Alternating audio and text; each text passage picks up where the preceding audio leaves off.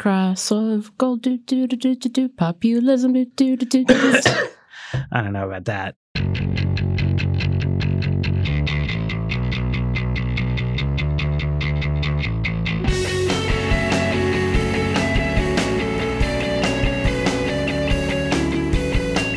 Hello, and welcome to another episode of The Weeds on the Vox Media Podcast Network. I'm Matthew Iglesias here with Dara Lynn, Jane Coaston. The government is still shut down. That may or may not be an emergency at the border.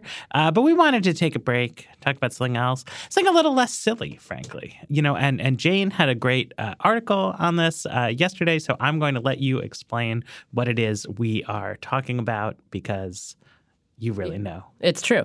So last Wednesday, Tucker Carlson, the Fox News host, who has a very popular show on Fox News, gave a monologue. It was about 15 minutes, and it was essentially an indictment of American capitalism, in which he said that America's ruling class are mercenaries and substitute teachers who don't actually care. And he railed against payday loans and talked about how, you know, libertarian economic theories have really done bad things to not the American economy, but to the American populace. And this started a firestorm on the right of people responding to it or agreeing to it. Rod Dreher at the American Conservative, which is more of a paleo-conservative publication, said that Tucker Carlson should run for president, where National Review has had, I think, 8 pieces just going back and forth on this. And yeah, it's really been like a throwback to the kind of earlier bloggy ages. Man, remember that one week in 2008 when everybody on the internet was talking about whether we should get rid of the penny? Yes. It's been kind of like that. There's this really robust argument happening that has absolutely nothing to do with the day-to-day of what's going on in the federal government. No, but it did. I mean, this is what I think is fascinating about it, because in effect, we are now having among conservatives a robust argument about the ideas that Donald Trump put on the table. Yeah, right. Because Trump was such a clown that initially nobody took Trump's side. On the right? There were no highbrow intellectuals being like, Donald Trump is amazing and has thoughtful ideas that will solve America. And then he became the nominee, so there was a kind of partisan, anti-Trump spirit in which, everybody was for him. But, Tucker, by being a, literate person who can write a good article or monologue, put on the table in a way that people are going to argue about this idea of should the conservative movement in some sense ditch free market ideology? Yeah, I want to bracket. I think that the extent to which this is about Donald Trump versus an ongoing ideological battle where it is advantageous for one side to claim Donald Trump is a contested question. But yeah, and it was interesting because in the monologue and in I had a conversation with Tucker Carlson. We spent 35 minutes on the phone. He talked about, at some point, Donald Trump will be gone. And then what will we do? And what will our children's future look like? And it's interesting. I'll quote a couple of lines from this monologue. Let's see. Any economic system that weakens and destroys families is not worth having. A system like that is the enemy of a healthy society. And he concluded this monologue with a demand for a fair country, a decent country, a cohesive country, a country whose leaders don't accelerate the forces of change purely for their own profit and amusement. And this goes to conversations. There's been kind of this I think, interestingly, Chris Hayes, the MSNBC host, wrote a book a couple of years ago called The Twilight of the Elites. And Tucker Carlson's book, Ship of Fools, is also this kind of anti-elitist criticism and this deep concern about technological advancement. Carlson went on Ben Shapiro's podcast a couple of weeks ago and basically was saying that, if he were in charge of everything, he would ban self-driving trucks and cars in order to save the trucking industry, and that he would just come up with some excuse for that. And when we had a conversation about it, didn't make it into the piece, he talked about, of course I would. Technology is moving too fast, and it's not good for people. And it was interesting because some of the criticism of Carlson was that, he sounded a lot like Bernie Sanders or Elizabeth Warren. And then when I talked to him, he was like, yeah, I know my monologue was reminiscent of Elizabeth Warren because her 2003 book, The Two-Income Trap, Why Middle-Class Parents Are Going Broke, he told me there were parts of it that are really important and true, and nobody wanted to have that conversation. And I think it was also interesting because this is an intra-right conversation that's taking place now, because I think it's something that the left obviously has been debating these subjects for decades, but the right coming to these conclusions and Trump really not being as much a part of this conversation as you'd expect.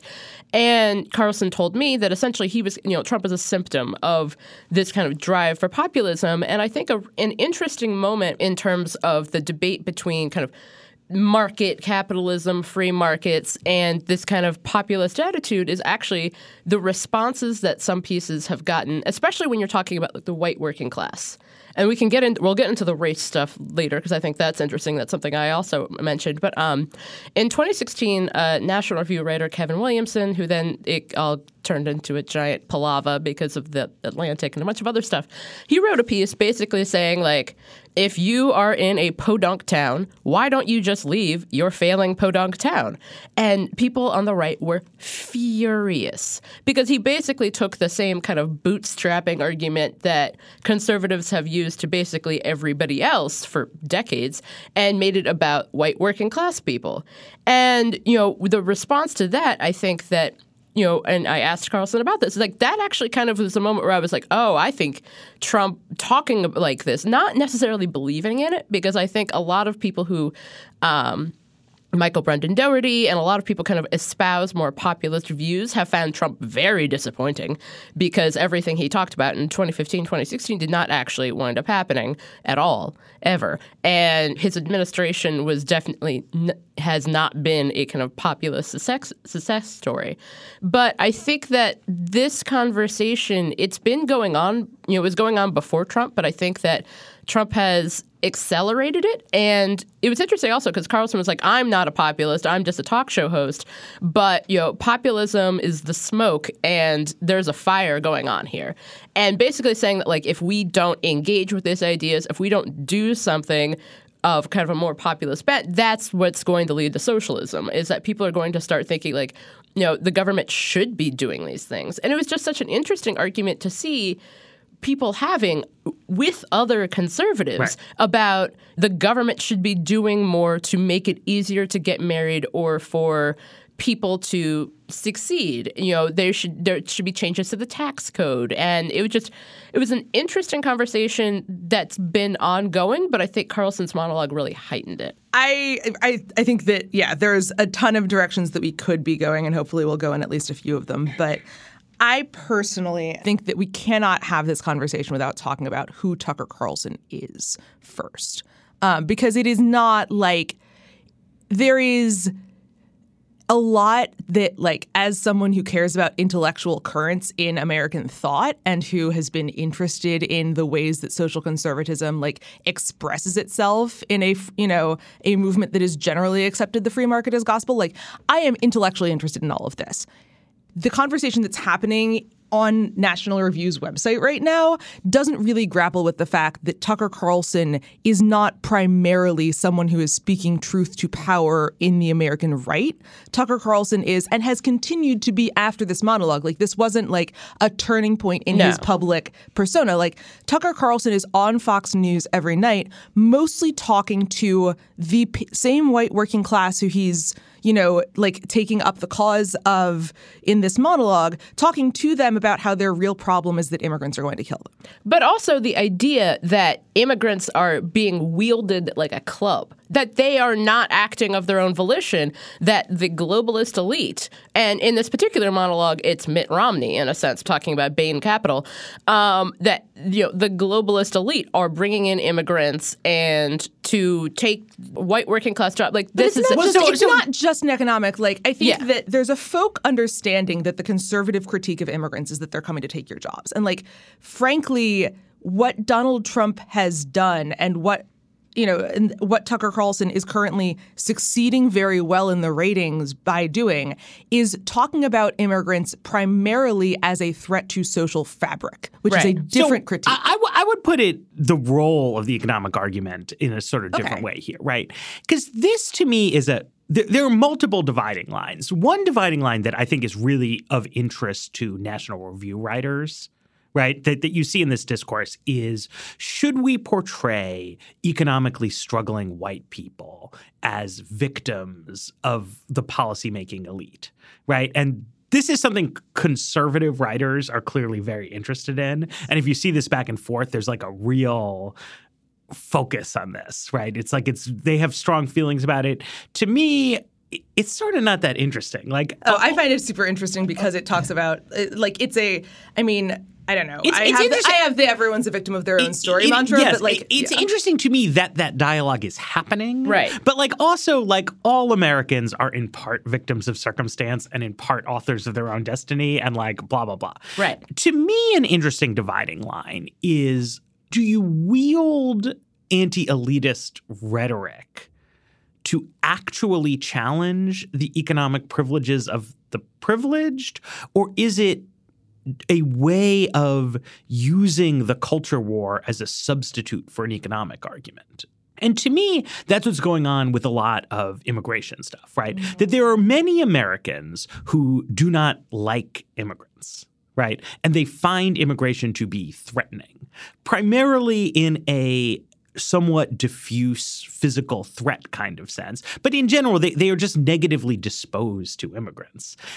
Those people also care about their economic well-being. And one thing that you can do in politics is just sort of slot their predisposition to dislike immigrants as like, oh, also that's my economic agenda, right?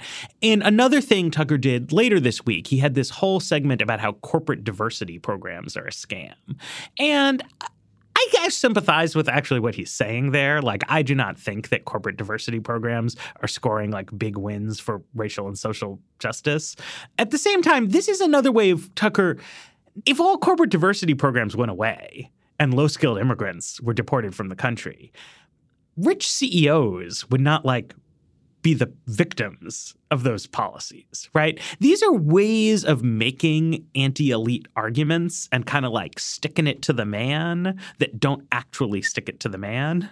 And I always find that to be the most like upsetting aspect of this kind of conservative populism, is that you're like getting people all spun up about how like, yeah, we're going to take down those elites. But like, you're not taking down the elites. Like when you deport undocumented immigrants, like it is true that the people who employ the undocumented immigrants as groundskeepers are a little bit worse off for having had their groundskeeper deported.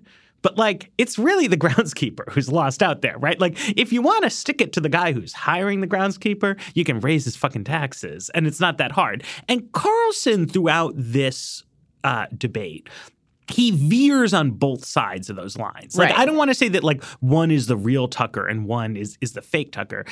I think it is more Connor Friedersdorf had a good piece in The Atlantic sort of making the case that Carlson is a charlatan, focusing on his very questionable use of some marijuana statistics. Yeah, in this monologue, he talks a lot about how like the elites are pushing marijuana legalization on our poor, witless youth. Like this is the big thing. Like they're sitting around at the Chamber of Commerce being like, we're going to get them all hooked on the wacky weed. Like, and it's just not true. No. That being said, I think it is more interesting to take the generous interpretation of Carlson here, and at least like as if this is serious, because a piece of macro context here, right, that I've written about before that we saw really clearly in Larry Bartels' research and from some other people, is that if you look at rank and file partisanship in the United States, Republicans are unified around cultural conservatism and divided on economic policy issues between there's conservatives and moderates on economics, but they're all conservative on culture type topics. And with Democrats, it's the opposite. Like Democrats are all moderate to left on economics and have a wide range of views on culture war issues, which sometimes surprises people. But it's like, think about like old black church ladies, right? Yeah. And like versus like young hipsters, right? Like very different opinions on certain kinds of culture topics. But then at the elite level, it's the opposite, right? And that like the right coalition includes most of institutional libertarianism.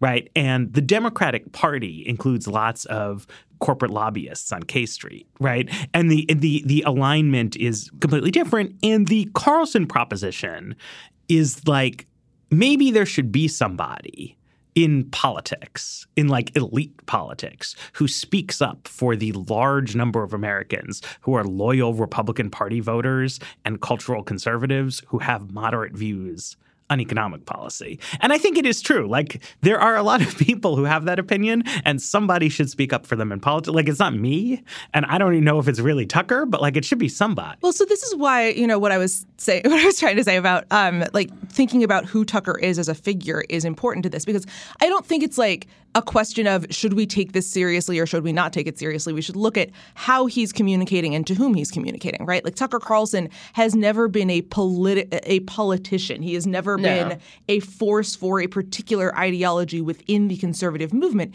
He's been a media figure tapping into various media markets. He started as a kind of interesting, somewhat heterodox, gonzo-type journalist. I'm going to drop, just because I love this piece, and I'm going to foist it on as many people as possible. The trip he took with Al Sharpton and a bunch of other like black leaders to slave castles for GQ, I think, back in the early 2000s.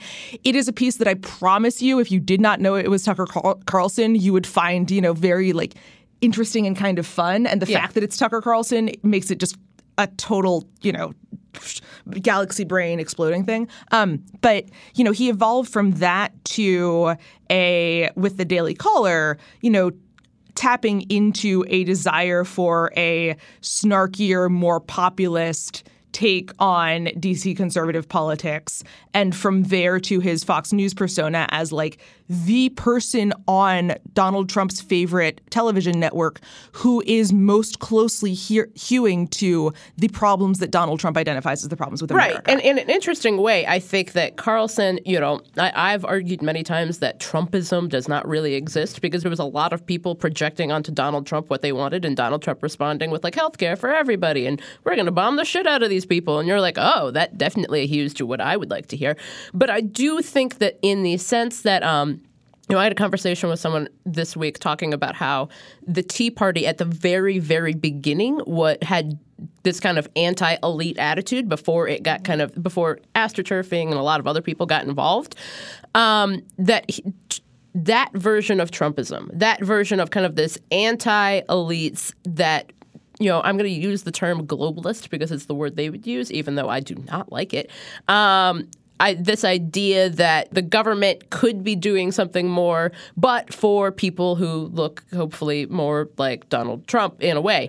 He has, I think, been the best conduit of Trumpism, because I think that's he's something. An exponent, right? Like, and I think that this is why, you know, when we're talking about Rod Dreher saying Tucker Carlson should run for president, like that vibe has been flowing through this conversation. Like the idea that Tucker is now not only stepping into a different role than he's previously held, but that he is particularly well equipped to address the concerns of this block of people who conservative elites understand to be part of a very important part of their coalition.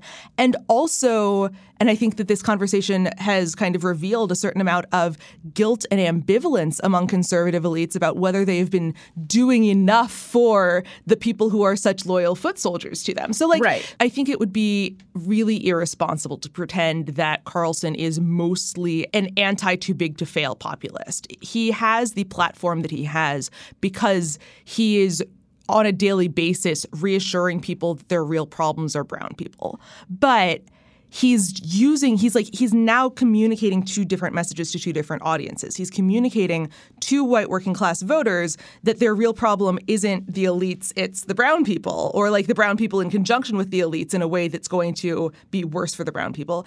And he's now communicating this like occasional monologue-y upward message to everyone else that they need to be doing something else to take care of the white working class. Well, which is what makes the whole, like, if we don't do something, it's going to turn into socialism thing so interesting. It's like nobody is working harder to make sure that the white working class does not turn to socialism than Tucker Carlson. Well, okay, but so I think it's worth – I can't believe I've become the Tucker Carlson apologist here, but I think it's worth delving into just like the good faith read of what he's saying. Right. I actually think in the course of all this, I think it was Michael Brendan Doherty who actually takes I was complaining about a few weeks ago, who actually put forward like the clearest, most sensible version of this viewpoint.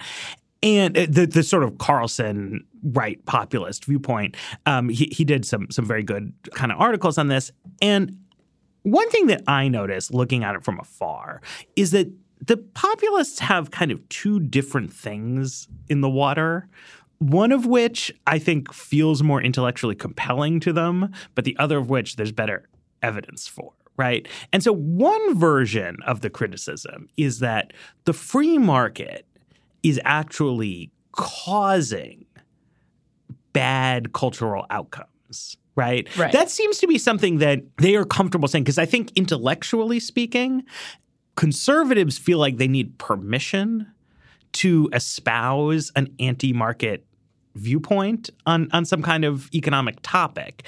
And so one good reason that you might be allowed to do that would be that an unrestrained market is bad for family values, right? And so like back in the day when we used to argue about pornography, I think that was a clear example. Like, you could be an ardent capitalist but still think that regulation of pornography was good, not because you espoused some kind of odd left-wing economic doctrine, but just because it was like bad for morals. So if it turns out that like low wages for working class men causes single motherhood or something, then that gives you permission to say, okay, they need help.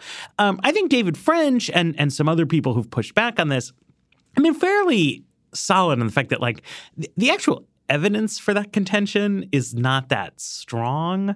The causation doesn't line up really well. It's true that a number of communities were really devastated by the opening of trade to China, but a number of other geographic communities in America weren't and even benefited. But you see very similar social trends in working class life, whether you're talking about, you know, Ohio or Arizona.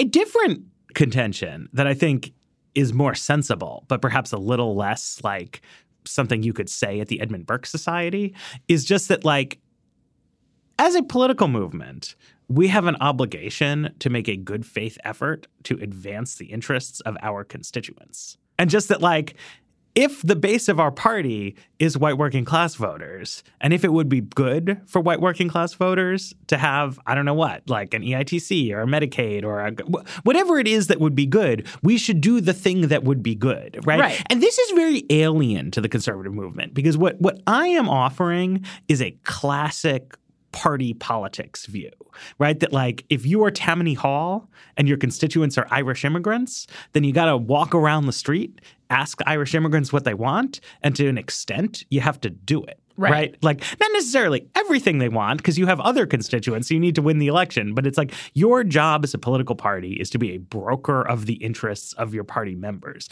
The whole point of the conservative movement was to like not be that. Right, was to have an ideological movement that would win in the Republican Party and turn the Republican Party into an ideological vehicle rather than this kind of catch-all party for WASPs. But I think the most sensible version of the conservative populist view is just that, like, that was a mistake. That, like, real-world politics is not a great place for a clash of pure ideologies, and that you need, like, party politics, and that party politics means if like West Virginia is our number one state and West Virginia is being crippled by an opioid epidemic, then we've got to go get some money to help them out with their opioid problem. Right. Just because you do, right? Not because like you can derive from first principles that the opioid epidemic is a worthy cause for government intervention, but because like there's a representational obligation. And I think you see like the most interesting people in Republican Party politics to me, the most interesting person in Republican Party politics to me is Lisa Murkowski, precisely because that's what she has done. She has like not become a like toast of the town moderate, but she's like out there hustling for Alaska. And like, it's not what I would want to do, like, let's just like kill all the wildlife or whatever. But it's very authentic representational work rather than first principles work. Well, you see the same thing in like Texas Republicans who have been fighting really assiduously for like Harvey relief funding, right? Like natural disasters and this like, you know, put a pin in this and come back to it in 10 or 20 years as we continue to see the like effects of global climate change. natural disasters have been something where Republicans have not had a problem at all generally understanding that understanding a representational obligation to their constituents. Although the Texas GOP has been the wall has really put tension on this, right? I mean, not to get dragged into that, but you see a divide between Will Hurd actually there on the border and Ted Cruz looking to his future in national Republican politics, having a sort of different takes on this. But I do think the ideological aspect of this is interesting because it circles back to race. It does. But before we kind of get to the race conversation, which is something I talked about with Carlson, I think it's interesting because it also goes to something. One of the concerns, and I think that you're seeing this in these conversations that conservatives are having with one another, is that if your ideology is popular, but it doesn't work for the people who allegedly are a part of it. And I think that's one of the things that a lot of people were saying with Trump is that he's not a conservative. He's saying all these unconservative things, but he's very popular with people who think of themselves as being conservative. And I think that is a moment that you start seeing, that Carlson would probably argue that that's where this is coming from, that while the elites of the Republican Party that he rails against in this monologue, talking about how if you care about America, you ought to oppose the exploitation of Americans, whether it's happening in the inner city or on Wall Street, he is talking about this idea that, ideologically, market capitalism, it's such an integral part of what conservatives think about themselves, except that for the people who Carlson is talking to, or in this monologue somewhat talking about, it may not be working. But something that he kept saying is our society should be largely based around helping normal people. Yes. And he kept using the term in this monologue, normal people. And, that's something he's said things like, in a previous show that he did a couple of months ago, he talked about, all these elites, they live in these beautiful neighborhoods and where nothing has changed since 1960. And it goes with, this is not something that Carlson said, but something that other people have, kind of within this conservative populist movement, is that there was this time where white working class people, they were, union membership was high, but everyone got along, and it was 1953, and things were great, and you didn't have to go to college to be able to have a really great job. And, the unspoken thing there is that, there was a lot going on in 1953, and the rights of African Americans to join unions or have well-paying jobs that with those same sorts of societal guarantees. Not saying that African Americans in 1953 did not have well-paying jobs sometimes, but they did not have the societal guarantees that went with it. They did not have access to the GI Bill. They did not have access to kind of the same housing. Google redlining, just learn about it. But this which of course, which means that the purpose of a well-paying job is supposed to be to build household wealth. Right. And if you are not in a household or a neighborhood where your property values are going to appreciate and you don't have access to union guarantees that are going to give you a robust pension package, the kind of the difference between salary and wealth that has become relevant to conversations now about racial inequality. When we're talking about kind of going back to that world, there are lots of other intervening organizations and institutions that you would need to build back up. Exactly. The discussions of this monologue and the discussions of this type of populism and the race question within it, I think, was best espoused, ironically, by Heather McDonald, who didn't write on the monologue, but wrote something else about Black culture and violence, and basically making the, if you really want to save Black lives, you have to do something about inner city culture, which one, inner city doesn't mean anything anymore. But two, that is the exact same argument that conservatives have been making for 40 years about African Americans. And I think, Adam Server, who writes for The Atlantic, he wrote, it comes down to when Black people have problems, it's personal responsibility. But when white people have the same problems, the system is messed up. But this was one of the more interesting parts of your interview with Carlson. I feel that a lot of the content of Tucker Carlson's television program has been very problematic on the racial front. But bracketing that, when you put this to him squarely, he said he had changed his mind about it. Yes, and it was interesting because he talked a lot, we had a long conversation about the Shaw neighborhood of Washington, D.C., because he actually, when in the olden days, he wrote for City Journal, and he wrote about black businesses in Shaw that were extremely successful during segregation. But then he talked about how he started, when Two-thirds of this podcast lives there. It does. He talked about how, that he grew up in D.C. in the 80s, and the only, it was basically like upper-class white people and then lower-class black people. But then he was going back and forth to rural Maine. And in rural Maine, he said, he told me, I started seeing the same kinds of, like, quote-unquote cultural problems in rural Maine that, I was seeing in Washington, D.C. in the 1980s. And, he was saying, wait a second, maybe when the jobs go away, the culture changes. And the reason I didn't think of it before was I was so blinded by this libertarian economic propaganda. And, he told me, with black poverty, it's pretty easy when you've got 12% of the population going through something to feel like, well, there must be something wrong with the culture, which is a tricky thing to say because it's in part true. But what you're missing, and what I missed, and what I think a lot of people missed, was that the economic system you're living under affects your culture. And that's what he told me. Yes. And I thought, it was such an interesting thing because it really does, the conversations we have about poverty have been so racialized, especially among conservatives.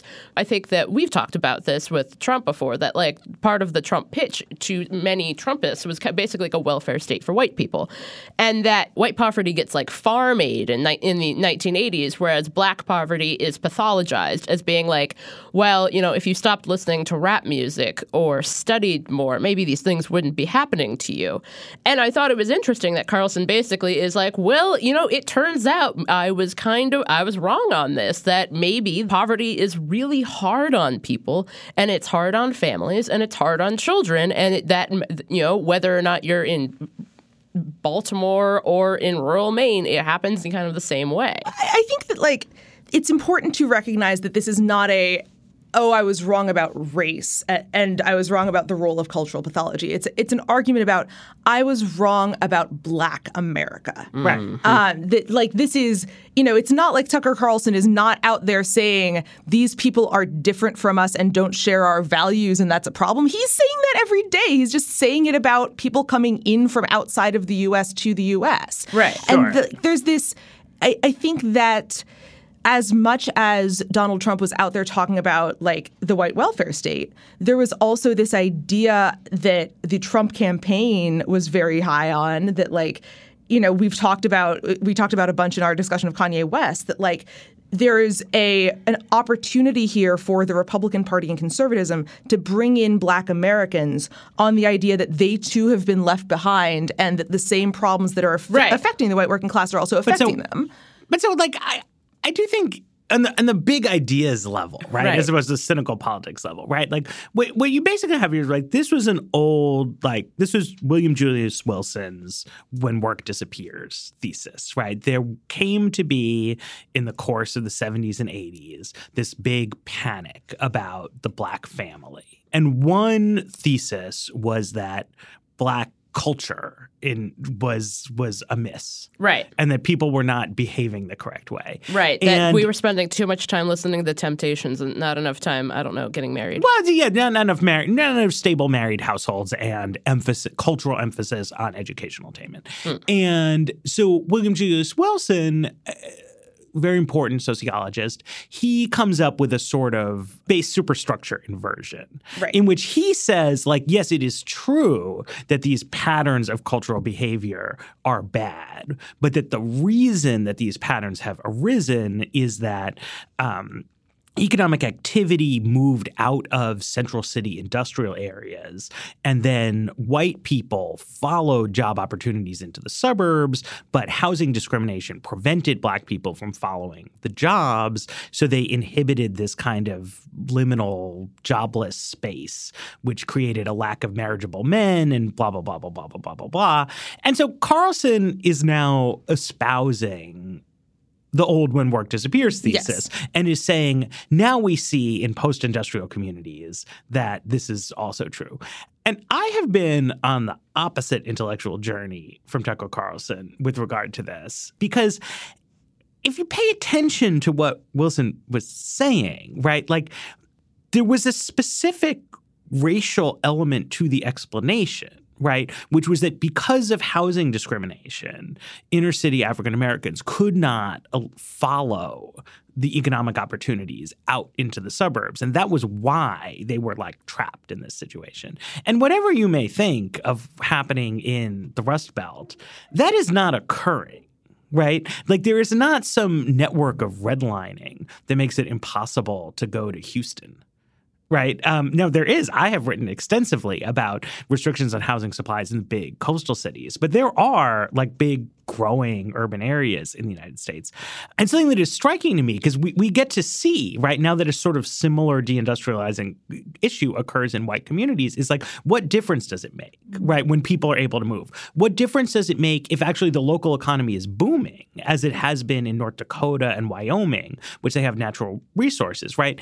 And it makes a big difference to people's material standards of living, right? So like people in Wyoming, white working class people in Wyoming have a lot more money than white working class people in dying Maine mill towns. Right. But it has not changed the course of family life, right? Like it's just not true that in North Dakota, white working class people are exhibiting the same kind of family structure that college graduates have in coastal cities. White working class people in North Dakota look a lot like white working class people in Maine, with the difference being they have nicer cars and more, like they have more money, right? Which is good, right? Like if you care about people's well-being, like it makes a real difference whether you're in grinding poverty or doing well in life. But I think we have come to see, as it has come into the white world, that like the realm of cultural values has a certain like autonomous nature to it, right? And Janet Yellen and George Akerlof had this old paper in the mid 90s where they say, they're economists rather than sociologists, so like they don't talk to anyone about like why they think things are happening. They do a lot of time series econometrics, and what they say is, well, when abortion became legal and birth control became widely accepted, you stopped having shotgun marriages, right? That we had a flip so that it was a woman's choice whether to carry a pregnancy to term, but also it was a woman's responsibility. And that this, they say, is what came up with it. Their statistical work, it seems pretty good to me, but also like, I don't know. Either way, it just like, it now really seems to me that it's like people come up with ideas about gender roles and family life, like on just a separate track. And people should not be poor, and like we should help them out because like we can, and it makes people better off. But I think this idea that you're going to like re-engineer 1950s social values, I mean, it's not clear that you would want to, but also like you just can't. Right. Because I think that, something Carlson's monologue goes into a great deal, and then he spent many days of coverage on this, is the idea. And when we talked about this idea that like marriage, the institution of marriage, is being kept away from white working class Americans by elites, because elites are getting married, but white working class people are not getting married at the same rates. And there's this entire idea. I don't know the person who originally devised this, but there's an idea on the right, and they, with a bunch of sociological research, that basically if you get married, then have kids, that will more or less guarantee like your ability it's to the cornerstone versus capstone. Yeah, right, exactly. And so I think that it's interesting because this idea that government intervention of some kind, and Carlson, he was like, I don't really have any ideas besides changing the tax code, because then we had a long conversation about the fact that, the tax code is way more beneficial to you if you are a single person who goes into like finance than if you are a poorer person who wants to get married and do your taxes on that basis. But that the idea that there should be some means of ensuring or making it easier for white working class people to get married, but that elites don't want them to. I'm glad that we're here because I think like this is a great opportunity to talk about the role that the idea of virtue has played in this whole debate. Because like it's important to note that the conversation around the Carlson monologue has kind of gone on. It's not that it's been on two different tracks. Like everyone's having both of these arguments simultaneously, but they're different arguments. Right. One scope is like, what is a policy agenda that would help these people?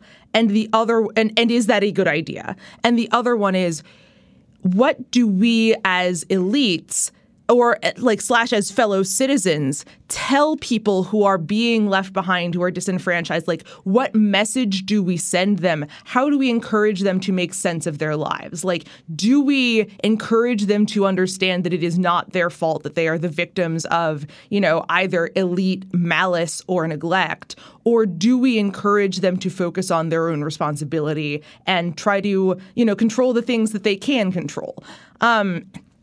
And in that respect, there's a lot of the people who are defending Tucker Carlson are saying we have reached the limits of the conservative ethos of, personal responsibility. Like Michael Brennan Doherty's piece on this laid it out explicitly. Like, he asked the other interlocutors in the debate, are there any political circumstances under which you think the advice you would give to an individual would not be just suck it up? Right. And there's that's a decent, he pointed out, you could tell unjustly held political prisoners that they should control the things that are in their control. Like, there definitely is, in theory, going to be a limiting point there. But there's also this very immediate, what do you tell this particular group of people right now? And one of the points that's been raised by Tucker's critics has been, people who are insufficiently virtuous, if we're social conservatives, we don't just believe that marriage is good because it helps material well-being. We believe that marriage is good, that virtue precedes prosperity is the way that Brendan Doherty characterized Ben Shapiro's position on this. And if you think about it that way, that's not a conservative responsibility politics. That's the prosperity gospel. Right. That's the way in which American Christianity has appealed to a lot of these very same people by telling them that the purpose of that, if you are a good person, the good things on this earth will come to you. And that's been very, very appealing for a lot of people as a way to make sense of their relationship with the divine. But it also does lead to a certain amount of victim blaming if you don't get it, right?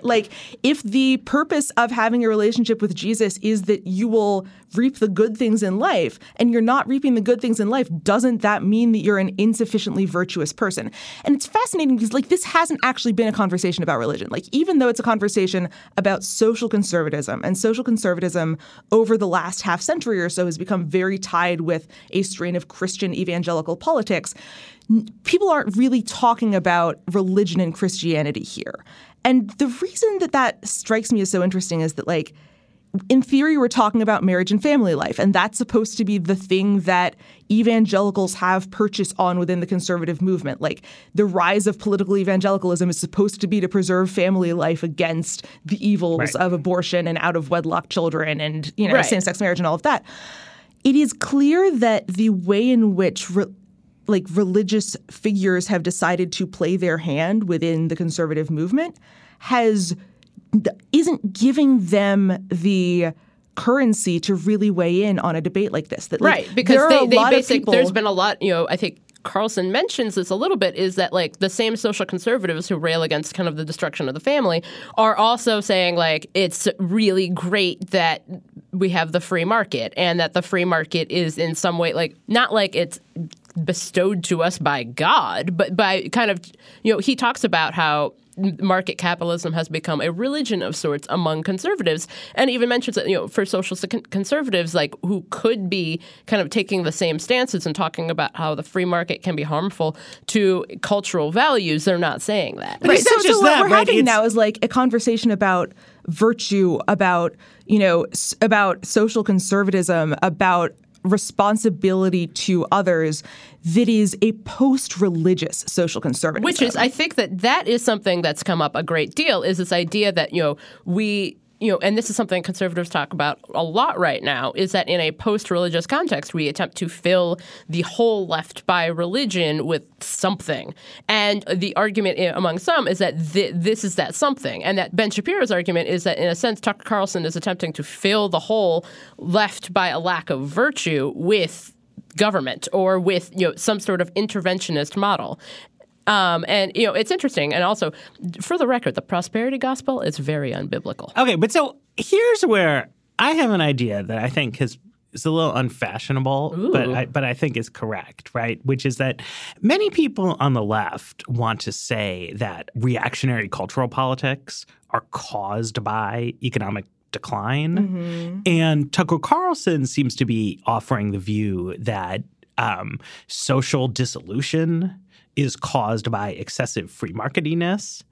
But I think that the causal arrow here is that reactionary cultural politics cause economic decline. Whoa, hot take. In particular, what you have is that, like, as the world changes, as it does, that there is a certain kind of backward-looking gender politics that encourages anti-intellectualism.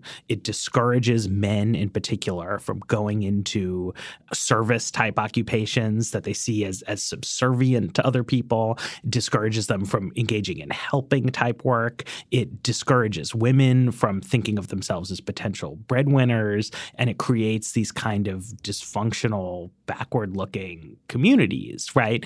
And that what was understood at the time when it was exhibiting in Black communities, to an extent, conservatives could see this, but they had it being that, like, aha, people are afraid of acting white, and so they're not investing in education. But if you actually look at what's happened in African-American educational attainment over the past generation, like, it has soared. Right? Because, like, at the end of the day, I think the hypothesis that if it were the case that Black people were, like, opposed to obtaining schooling and all just thought they could be rap stars or basketball players, like, that really would have been terrible. It just wasn't true. You know what I mean? Like, it was kind of a slander. And that, like, actually what you have seen is that African-American educational attainment has grown a lot, that there is a growing African-American middle class, that you have more successful African-American politicians, and that, like, the problem, though, is that there's also a lot of racial discrimination in America,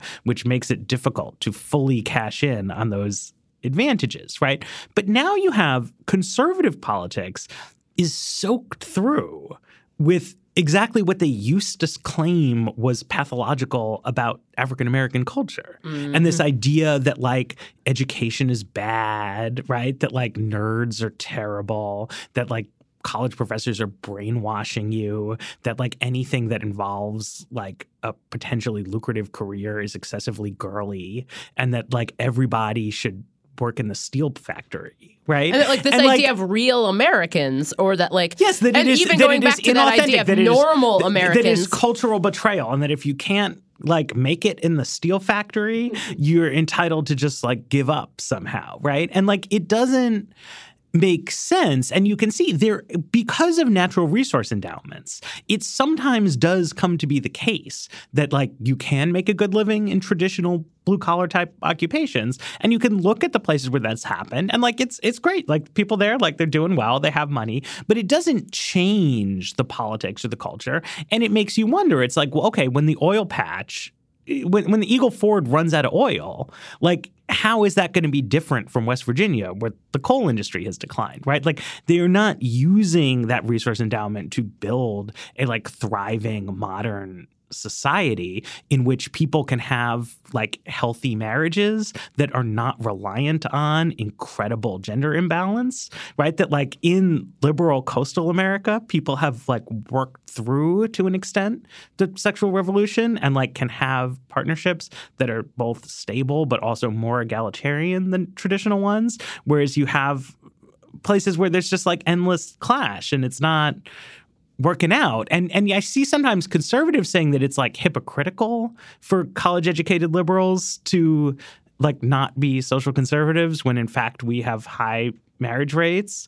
But, like, it's the opposite. It's like, we're doing fine. And, like, their ideas are bad. And, like, that's why it doesn't work. And, like, the communities where their thinking has been most influential are completely dysfunctional. And they're kind of, like, spinning their wheels around this, right? And you guys were talking about religion. And to me, like, the key shark jumping moment here was when, not now, but like 15, 20 years ago, they went, like, all in on anti-gay stuff as the essence of Christian morality, right? And there is such a huge difference when you think about religion between asking people to exercise restraint vis-a-vis urges that they might actually feel, right? To like be faithful to your spouse, right? Versus just like being really proud of yourself for not being gay, right? Like, that's really dumb. Like, that's not like a real self-discipline or anything, right? It's just like being an asshole to a relatively small minority of the population. Especially because it seemed to just let, if your understanding is that homosexuality is a sin and it's something that you should be focused on, adultery is also a sin. And it's interesting how this idea that laser focus, and I think that's something I think a lot of people have talked about more recently as kind of evangelicals are trying to figure out like how to reframe being an evangelical in 2019. And it's interesting because, something I notice a lot is that the same people who are making like really strident anti-marriage equality arguments in like 2014 have all suddenly decided they're libertarian on the issue now. It's like liberal idea about how to strengthen marriage was dads should do more of the childcare. Right. And the conservative idea was, well, if we discriminate against gay people, it'll just all work out fine. Well, but especially like, this idea that like if gay people can get married, well, then like it'll like, I don't know. Right, we're all fucking turtles the next moment. Like, it was crazy. It'll water down marriage because, if we just let anyone do it, well, then it'll be bad. But it's interesting also because this entire concept of virtue is very much, it requires everyone to all be in agreement about what virtues are. And I think that when we see, prominent evangelicals who basically are like, there is nothing Trump could do that would make us turn our backs on him, the same prominent evangelicals who had different views on, say, infidelity, like 20 years ago, about roughly to the year.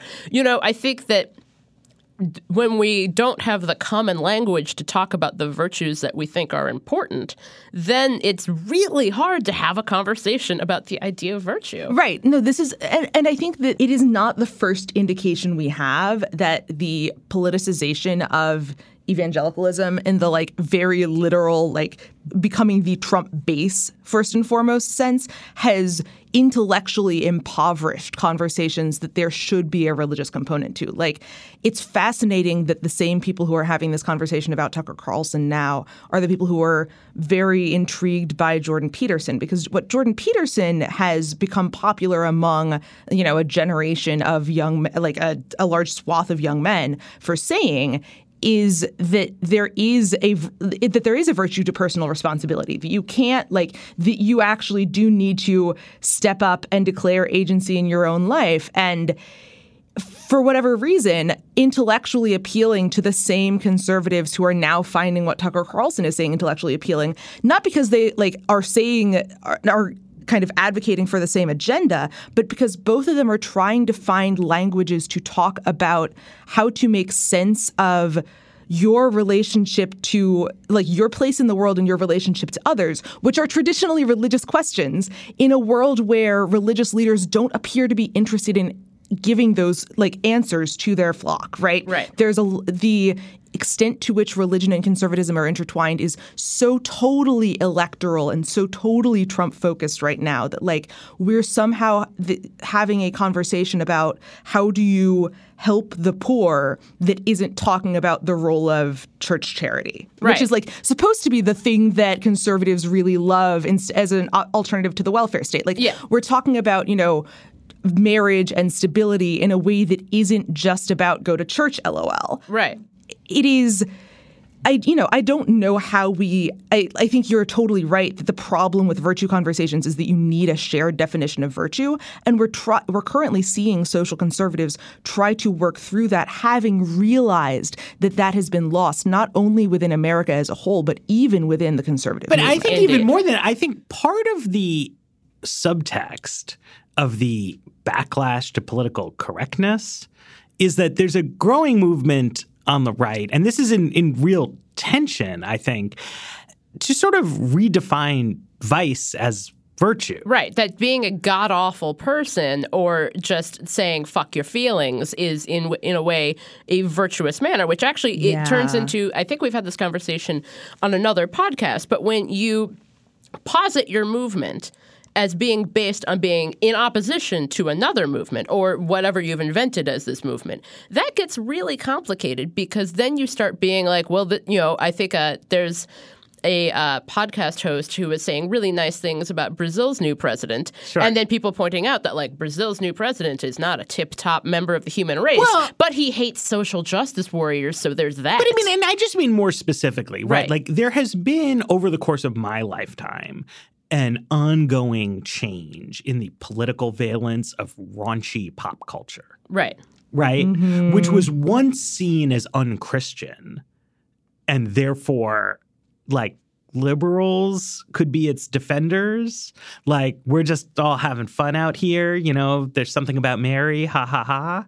And is now increasingly seen as unfeminist. Yes. And conservatives are increasingly proud to be the, like, we like the blue comedy, you know, kind of stuff like that. And I have sort of mixed feelings about this, like, qua pop culture, but especially given the role that personal virtue plays in conservative thinking about economic problems, it's like a real problem for them to be simultaneously aligning themselves as the, like, we're the anything goes people. We're the people who will just laugh at your stand-up set no matter what it says kind of thing. Like, I get the appeal of that sort of as a marketing thing, and like as frankly, like a white man who is always like asked in the new realignment to be like be smaller, like be more constrained in what you do.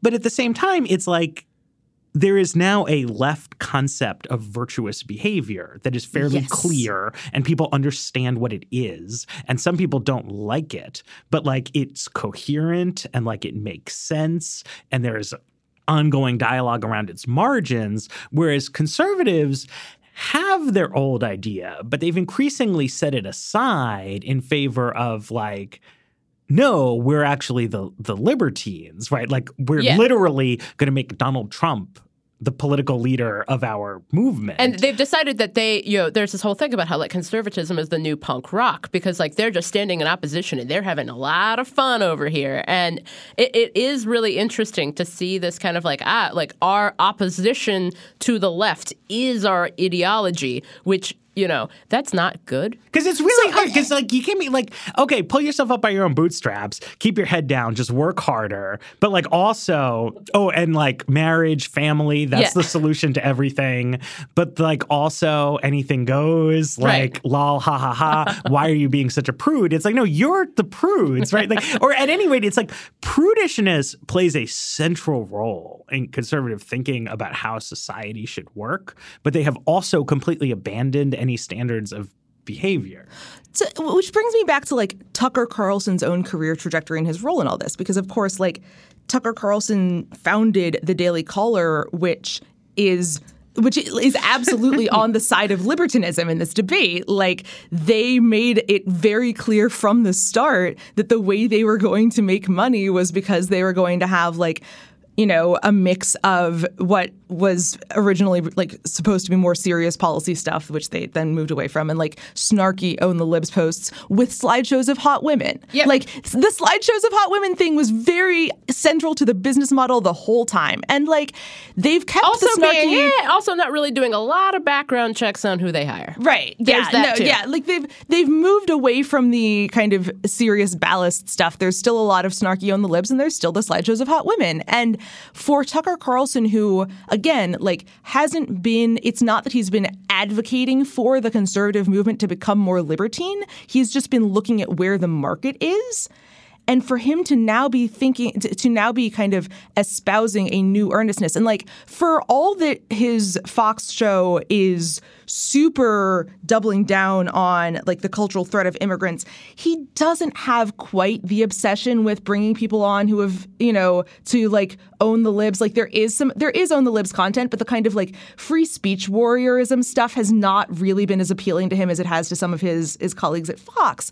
And so for him to now be kind of in the role of this like new earnestness is interesting to me, because he's a savvy enough marketer that he appears to have identified this as a niche in the market that needs to be filled. And the problem is that it's much harder to build a code of ethics from scratch than it is to critique and dismantle what's already there. And with that, If you want to critique and dismantle what's on our podcast, send us an email, join the Facebook group, complain. Lines are always open. And we are going to say thanks to Jeffrey Geld, our new producer here, doing great work. And The Weeds will be back on Tuesday.